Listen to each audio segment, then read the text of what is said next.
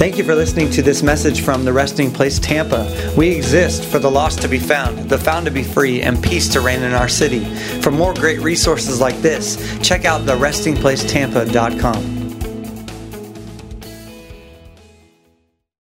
You know, Caleb has been on a series, Body of Miracles, and before I get into the message, which is going to be the miracle of a great church, I want to talk about what a miracle it is that we're here in this actual land. There's so many new families that you haven't heard the story of how we landed here, but before I was a Christian, I had my BC days, and I actually lived quite the thug life. Yeah. I'm not exaggerating, guys. Like, I was rough. I'll steal your lunch money and not apologize. Yeah. And I met my husband. We lived on this land before anything was even here. Our house was over there where the retention pond is. And right over here is where we would ride dirt bikes and, you know, shenanigans that I won't mention. But I lived a rough life. And as a matter of fact, when my husband was introduced to me, all of his friends said, run, run, run. She's trouble. And I was trouble. I was a handful. And they were like, bro, don't do it, man. Don't do it. You don't want to mess with her. Because I had a reputation. Yeah. But 30 years later, yeah, come on. We showed them, right? We've been married 30 years. I'm so thankful he didn't run because it was his mom. This is his mother's Bible. She's in heaven. And this was given to her from her parents in 1958. And the miracle is she prayed for me before I even knew her. She was the one that prayed. She said, you were the one that I was always praying for, that my son would marry a good Christian woman, which I was not. So she was prophesying and didn't even know it. Accidentally prophetic. But hey, she was just telling the truth of how heaven saw me, right? And so I want to just encourage all you mamas out there, keep praying. And when God sends the one, don't look at the outside.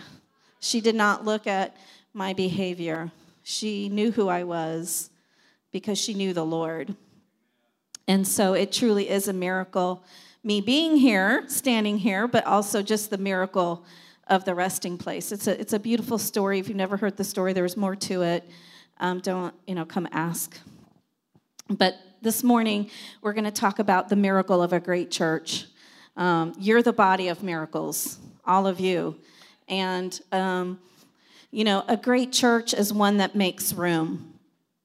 It makes room for the finished work of Christ, which was for every kind of person. It doesn't leave anyone out. Jesus didn't leave me out, right? He could have, but he didn't because he loved me. He knew who I was. But yeah, it doesn't leave anyone out. It makes room. If God created every kind of person in the body, then a great church would have to make room for every kind of person, right? And so a great church doesn't leave anyone out because of what Jesus did on the cross. So my question is, do you look at someone and do you see Jesus died for them? Jesus died for them. And so, whenever you teach, be careful because you'll learn what you're teaching. But yesterday, I was driving down the road. I was running late. And this guy pulled out in front of me, and then he drove really slow. I was like, oh, my gosh. Come on, really? And then I heard, Jesus died for them. I was like, oh, Jesus died for them. Jesus died for you. I'm making room for you. Here you go. So I enjoyed my leisurely drive down the road. Yeah. I'm going to read a scripture for you. It's Romans 8:17. Romans, the romance of Romans. It's beautiful. I love the word. And so Romans 8:17 says, and since we are his true children, we qualify to share all his treasures. For indeed, we are heirs of God himself. And since we are joined to Christ, we also inherit all that he is and all that he has. Think about that for a minute. All that he is, that's who you are. Who's Jesus? Who is he? Maybe some words come to mind like he's holy. Yes, you're holy. Pure heart. You have a pure heart. Full of resurrection power. Are you full of resurrection power? If you said yes to Jesus, absolutely. And all that he has. You are all that he is. You inherited it. All that he is and all that he has. We will experience being co-glorified with him, provided that we accept his sufferings as our own. What does that mean? It means we don't get to punish ourselves. It means that you're unpunishable. Yes, we can clap for that. Yes. You're unpunishable, guys. You know, I spent many years punishing myself for what I did. And let me just save you the trouble. It doesn't make you more holy. It doesn't do anything because Jesus already did it. That's why he went to the cross. I don't get to punish myself. I don't get my own cross. You've heard Caleb say that. You don't get your own cross. He did it. Just accept it. It's a gift. So we will experience being co-glorified when we accept his sufferings as our own. That means we accept what he did on the cross, that it's done, it's finished. He went on the cross, he died on the cross for us to dethrone sin. Sin's a dethroned monarch. He disarmed, defeated the enemy. He already took care of it. So why am I still running around trying to take care of it and clean it up? I don't have to. I have good news. You don't have to. You're unpunishable.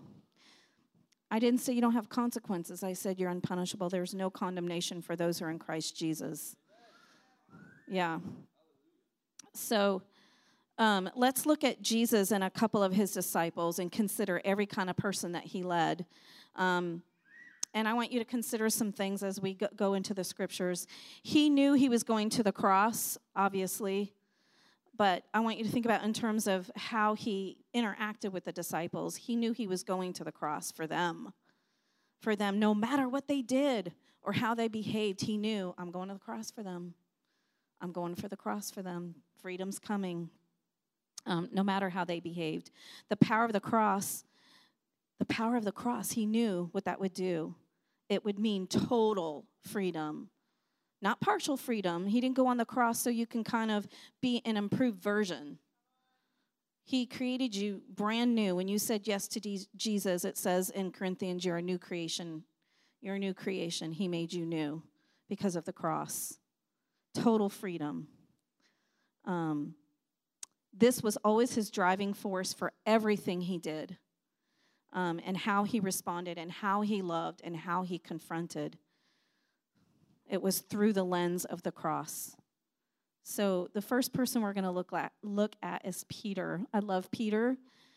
Pete's my bro. And I relate to him in a lot of ways because he was just so gung-ho. I'm a huge risk taker and a big adventurer. And I'm like, yes! And then I'm like, what did I do? You know? And that was Peter. Even like when Caleb was preaching about how Peter came out on the water, he walked on water, and he did the same thing. He's like, yes, I'm going to go. And then he's like, oh, what did I do? But Peter was a risk taker, and so I relate to him in a lot of ways. And he was so devoted to Jesus. He was like the one of the three that was really close to Jesus and was in the inner circle. And he loved Jesus. And so he certainly displayed a lot of loyalty to him. And so we're going to look in John 18, verse 10 and 11, and we're just going to get a quick peek into some of Pete's highlights. Yeah. It says here, Peter took out his sword and struck the high priest's servant, slashing off his right ear. The servant's name was Malchus. Jesus ordered Peter, put away your sword. Do you really think I will avoid suffering which my Father assigned to me? So we're just going to look at this interaction for a minute and really look at it. How many of us have acted in anger? Yeah, I have. I have, definitely. Peter acted out of anger. He also acted impulsively. I can't tell you how many times I've acted impulsively, but I'm growing, I'm changing in that, guys. I've accepted responsibility with that, and I realized that the Lord gave me ability to pause. But Peter didn't do that here. He was so focused on protecting Jesus, because this scene is when they're in the garden and he's being arrested. And so he doesn't want anyone to harm Jesus. That makes sense, right? You know, when you're not thinking about the other side of the cross and you're on this side of the cross, it makes sense that it's an intent. Think about how intense this situation was. And so his reaction, he reacted. He didn't respond. He reacted by cutting off the ear. I love Brian's footnotes. He offers this. It's so good. When we act out of anger, we hinder people's ability to hear our message. You know, Malchus, it says in the scripture, means king. Think about it. You're carrying the king's message, and you might have something to offer someone, but when you act in anger and offense, it hinders them from hearing it. Yeah, the gospel of King Jesus actually cut off. So you have a message to carry, and so it matters. It matters what we say and how we say it, because people are watching us. I mean, we may not realize it. My kids are watching me. I was certainly watching my mother-in-law. She loved the Lord, but I was like, this is all dumb and fake, and I didn't know anything about anything. I was saying in the first gathering that they used to sing like the whole old hymnals, like there's power in the blood. Does anyone know that? Yeah. I exalt thee. And I'm just like, huh? And I didn't get any of it, and I just thought it was so weird. I'm like, you guys are weird. You're just weird. Is this a cult? Like, but I liked it. I couldn't figure out why I liked it, because remember, I'm a thug. You know, I don't listen to this kind of music. I listen to something else. You know, like, give me some Led Zeppelin. You know, I'm good with that. Oh, yeah. Little Black Sabbath. Yeah. And here I am in church singing Power in the Blood. And I'm like, what is happening to me? But I was watching her. And what I observed when I watched her was that she was full of peace. And that was the hook for me. There's someone in your life that probably needs something that you have. It may not be peace, but for mine, it was peace. And I was the drama mama.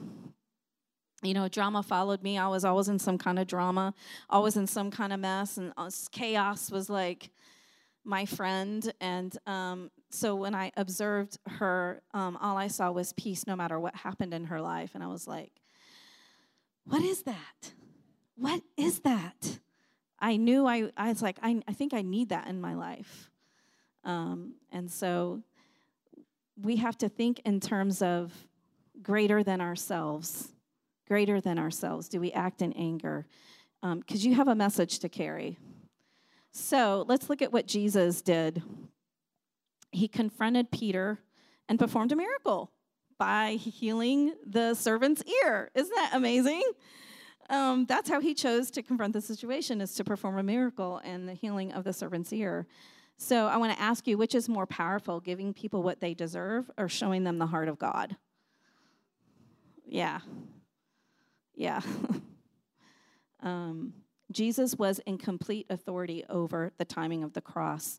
So when you think of this scene and just his interaction with the disciples and just even himself in the garden, he wasn't this powerless person that was caught in the bad legal system, right?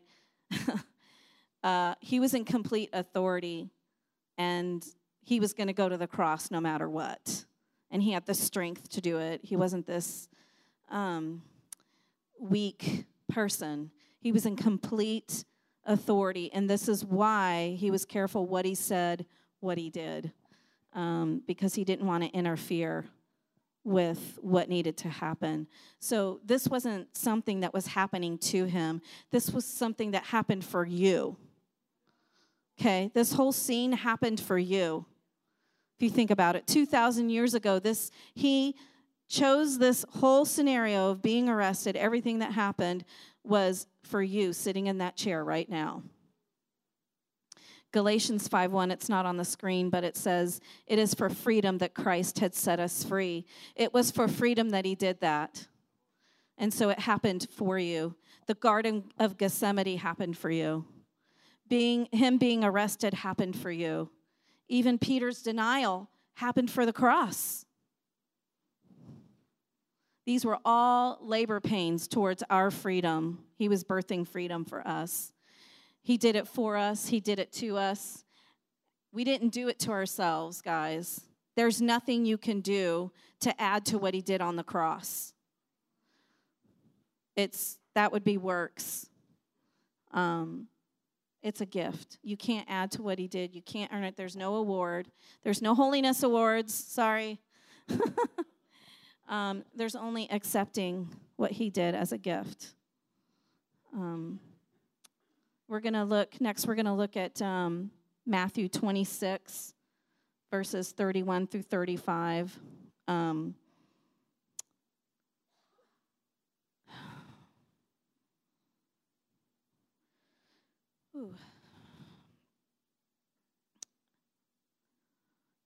We have Jesus foretelling here.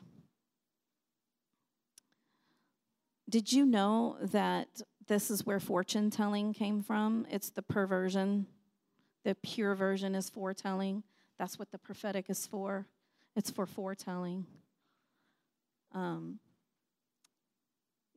So Jesus is foretelling to Peter here. Jesus said to them, before the night is over, y'all are going to desert me. Can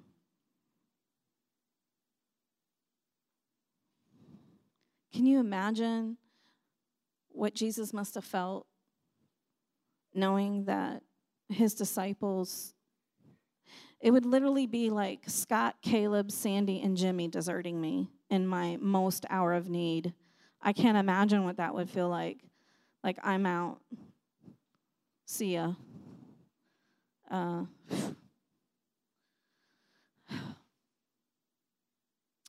This will fulfill the prophecy of the scripture that says, I will strike down the shepherd, and the sheep will scatter far and wide. But after I am risen, I will go ahead of you to Galilee, and will meet you there. Then Peter spoke up and said, even if all the rest lose their faith and fall away, I will be beside you. I'm not going to leave you. I'm going to be beside you. I love you. I'm devoted to you. I will never leave you. This was Peter, being loyal Peter. Yeah, I will be beside you. Jesus says to him, are you sure, Peter? Are you sure? Jesus said, in fact, before the rooster crows, a few hours from now, you will have denied me 3 times. Peter replied, I absolutely will never deny you, even if I have to die with you. He had no idea what he was saying. His heart was just, no. And I believed that he believed everything he was saying. All the others said the same thing. So let's digest the scene a little bit. The disciple whom loved Jesus. This was his bro, his inner circle. There's this tension that's happening, the tension of it all, because Jesus knew something greater was coming. Could you imagine how Jesus felt when he had to tell Peter, you're going to deny me 3 times? But he knew also what was coming for Peter ahead. In the future, he knew who Peter would become. He even said, on this rock I will build my church, talking about Peter. And Jesus knew all that, but he couldn't say anything yet until the finished work. So here's Jesus in the conversation before it was finished. And even knowing the joy of the cross that was before him, the joy of the freedom that was going to come, right? So he's living in this tension. It's just something Peter did not know. He could not understand in that moment. And I do believe it pained Jesus knowing the agony Peter would go through dealing with his emotions of what he had done, of the denial.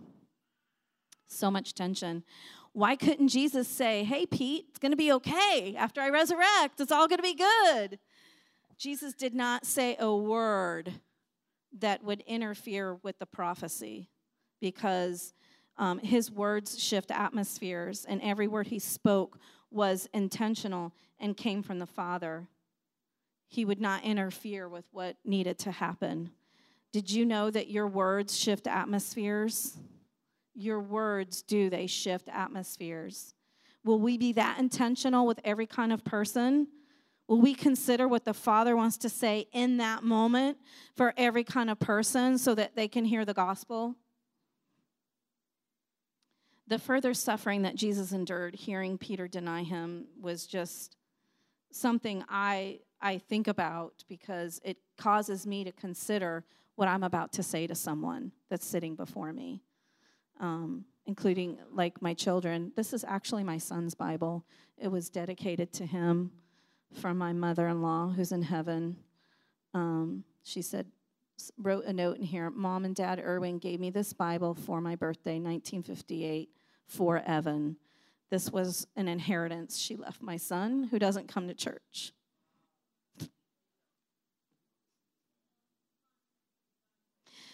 So I have to consider my words carefully when I talk to him.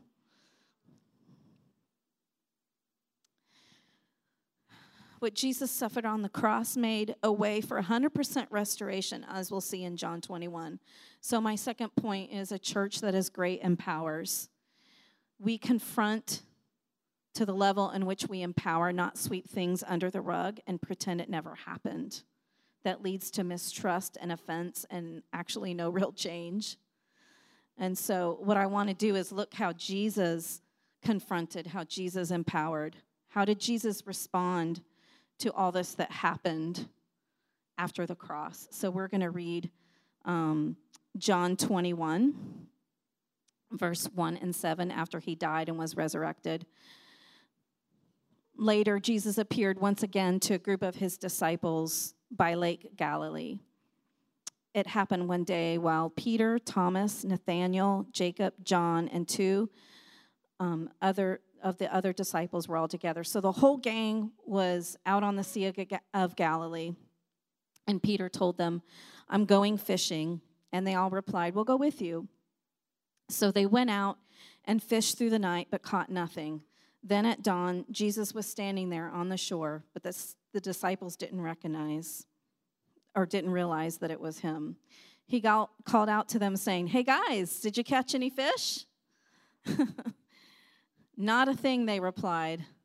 Jesus shouted to them, throw your net over the starboard side and you'll catch some. And so they did, so they did as he said, and they caught so many fish they couldn't even pull in the net. Does that story sound familiar?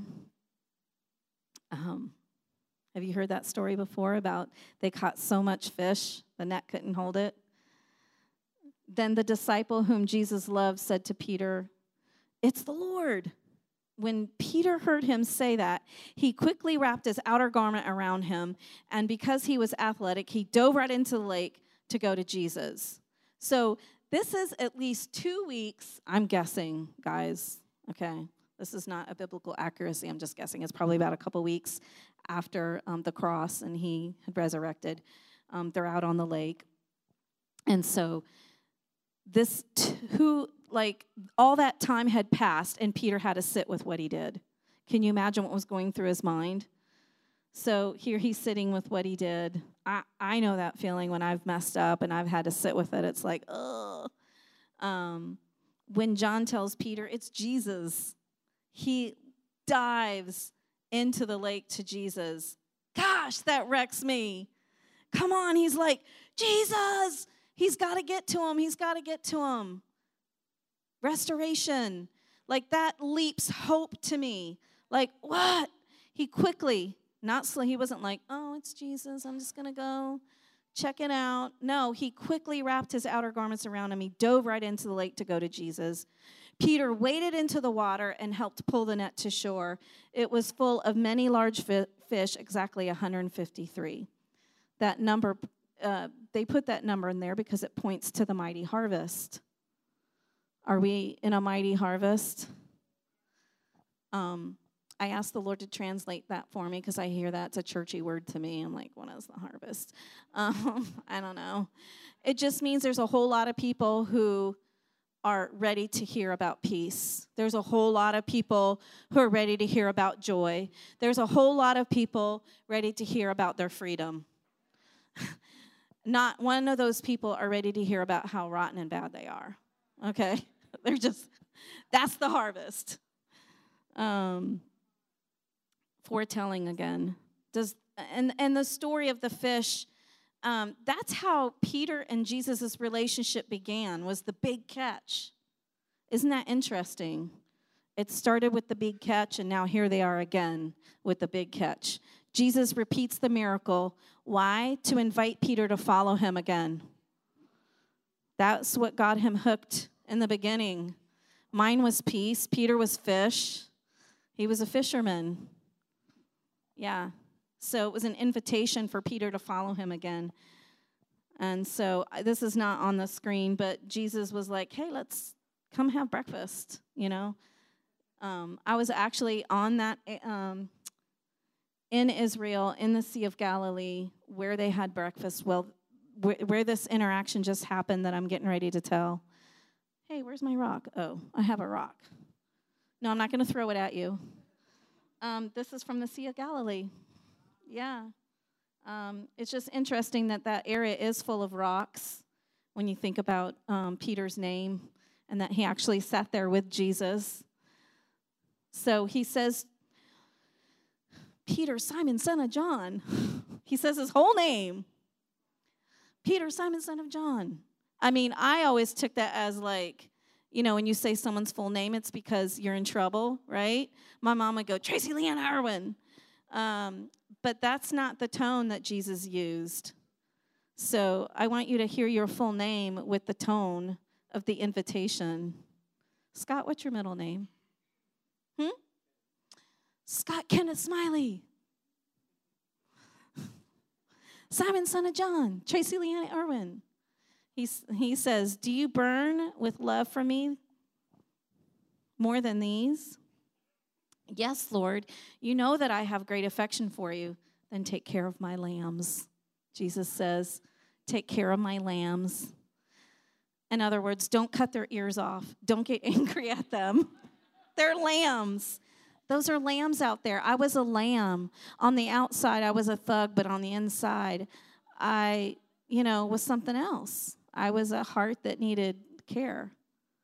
They're lambs. He repeated the question, do you burn with love for me? Then take care of my sheep. Peter, son of John, do you have great affection for me? Peter, it says in the scripture, Peter was saddened by being asked the third time. And he said, my Lord, you know everything. You know that I burn with love for you. Then feed my lambs. Jesus' response was to restore Peter's leadership. Peter denied him 3 times and now giving him 3 opportunities to redeem himself. Right? He denied him 3 times. Jesus asked him 3 times, does your heart burn for me? It was a call of restoration. Jesus knew how Peter was going to respond. It wasn't so Jesus could find out where his heart was. It was so that Peter could recognize where his heart was. Confronting should look like restoring. Confronting should look like restoring in marriage and parenting. Guys, we have to deal with confrontation. Let's do it the way Jesus did it. Confronting should look like restoring. Empowering should look like restoring. right? The rock is not to throw, it's to restore. A great church creates sustainability. We inspect what we inspire, not point out flaws. Okay? Let me give you the definition of sustain. It's to strengthen or support. We strengthen and support your abilities. If you're leading, well, let me just tell you, you're a leader. You're leading someone, and someone's following you, wherever you're at in your life. And sometimes when you're leading, you have to inspect the things you've inspired, okay? And what I've experienced in the past, it looked like pointing out all the things I did wrong. What's wrong with you? How could you do that? You can't do that. I mean, that has been my experience, whether it be my parents who didn't know how to empower or in leadership. That's what I've encountered. But that's not how Jesus did it. He restored when he empowered, when he inspected. He was inspecting Peter on the Sea of Galilee. That was a fruit inspection. And so he did not mention one time about the denial. He didn't say, Peter, how could you leave me? Why did you do that? You're so dumb. How could you do that? When we inspect, it's to strengthen and support. It's for me to go, okay, this is where you're at. Then I need to move in closer to support you even more so that you can carry out the message that God has given you to carry. And so Jesus restored Peter on the Sea of Galilee. And that is, let me tell you something, that's the highlight reel God plays. He's like, yes, Peter's restored. He's amazing, my bold Peter who takes risks. Yes, he's going to go out and spread the gospel. And although this really happened, the denial really happened, it is not God's highlight reel. They didn't talk about it, like I said. He didn't sit down and point it all out. So I want to ask you, what highlight reel do you play in your mind over yourself or for other people? What highlight reel do you play? I used to play the same tape over and over and over and over again. And all the while, God's like, I have no idea what you're talking about. I don't know. I don't know that movie. Peter jumped into the water to Jesus. Will you let safe leaders restore you? Are you running from or are you jumping in to be supported in sustainability? Jesus already knew what Peter was going to say, but again, this dialogue was for him, for his heart to follow Jesus again. And you know, when we let safe people who lead us well inspect what's been inspired in us, it's an opportunity to grow and see where our heart is. How will we respond to that is so important, guys, because it actually reflects where we're at in our ability to carry out what he's called us to do. What has he called you to carry out? It's important. So there's a process, honestly, with every kind of person. There's a process, and it all looks different. And so when we come together as a body, what do we see in each other? What do we see when someone is in that process of maturing? So seeing each other as kings and priests instead of flaws is what Jesus did. Will you see co-heirs of Christ? Will you see each other as that?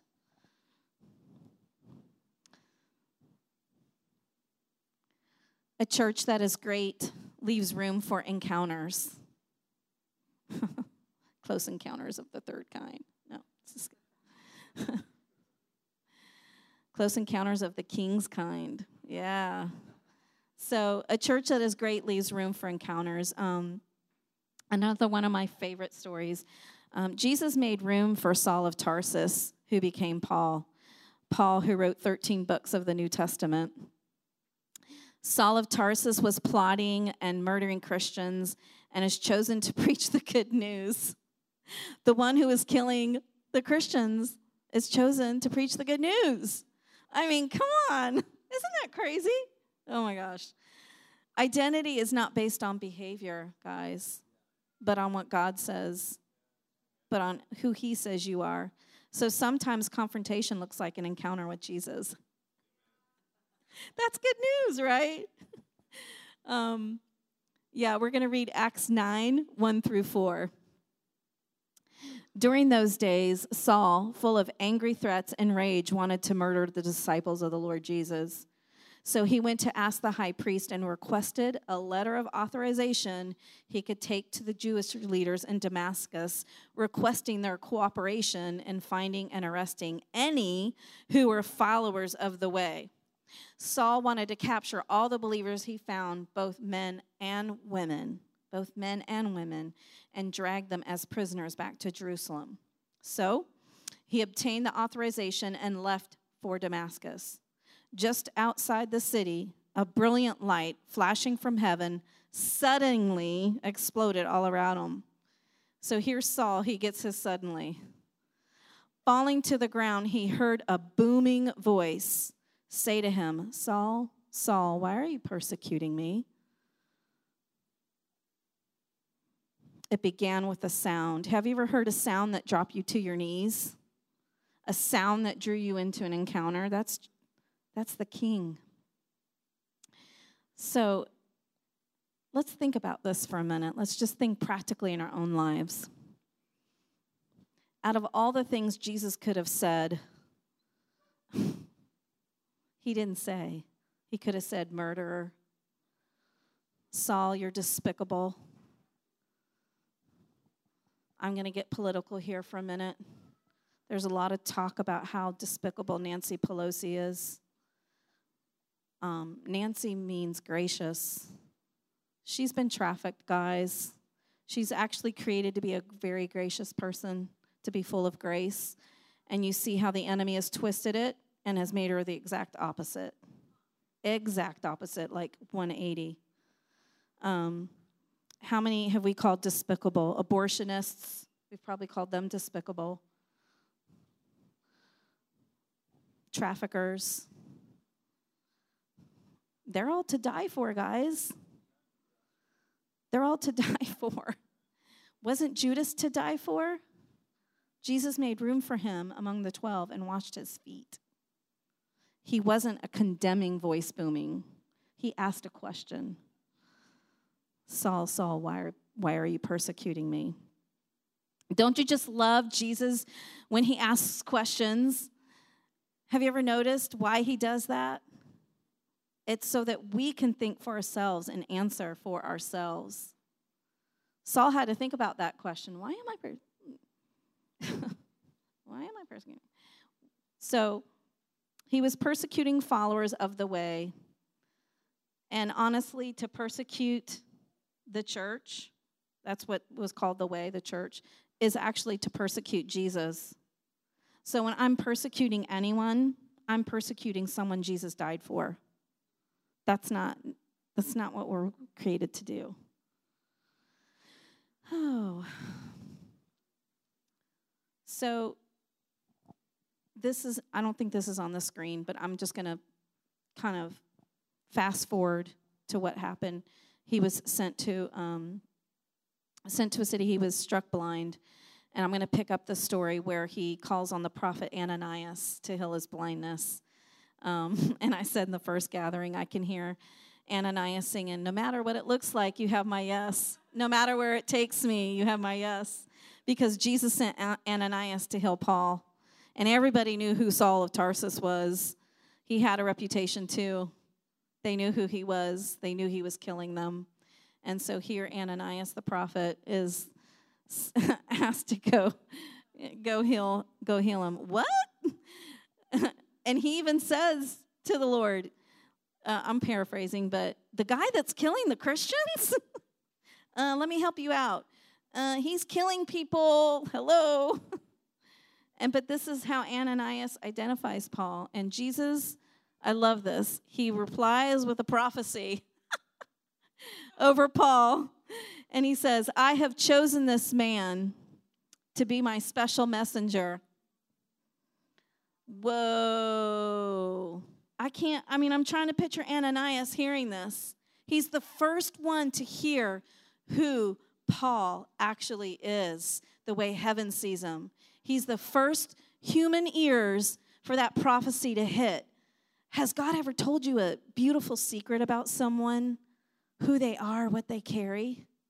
And you know what's inside of them? Isn't that so beautiful? So here Ananias gets to hear who Paul's going to be. Whoa, nobody knows. Ananias, because he's a friend of God, knows.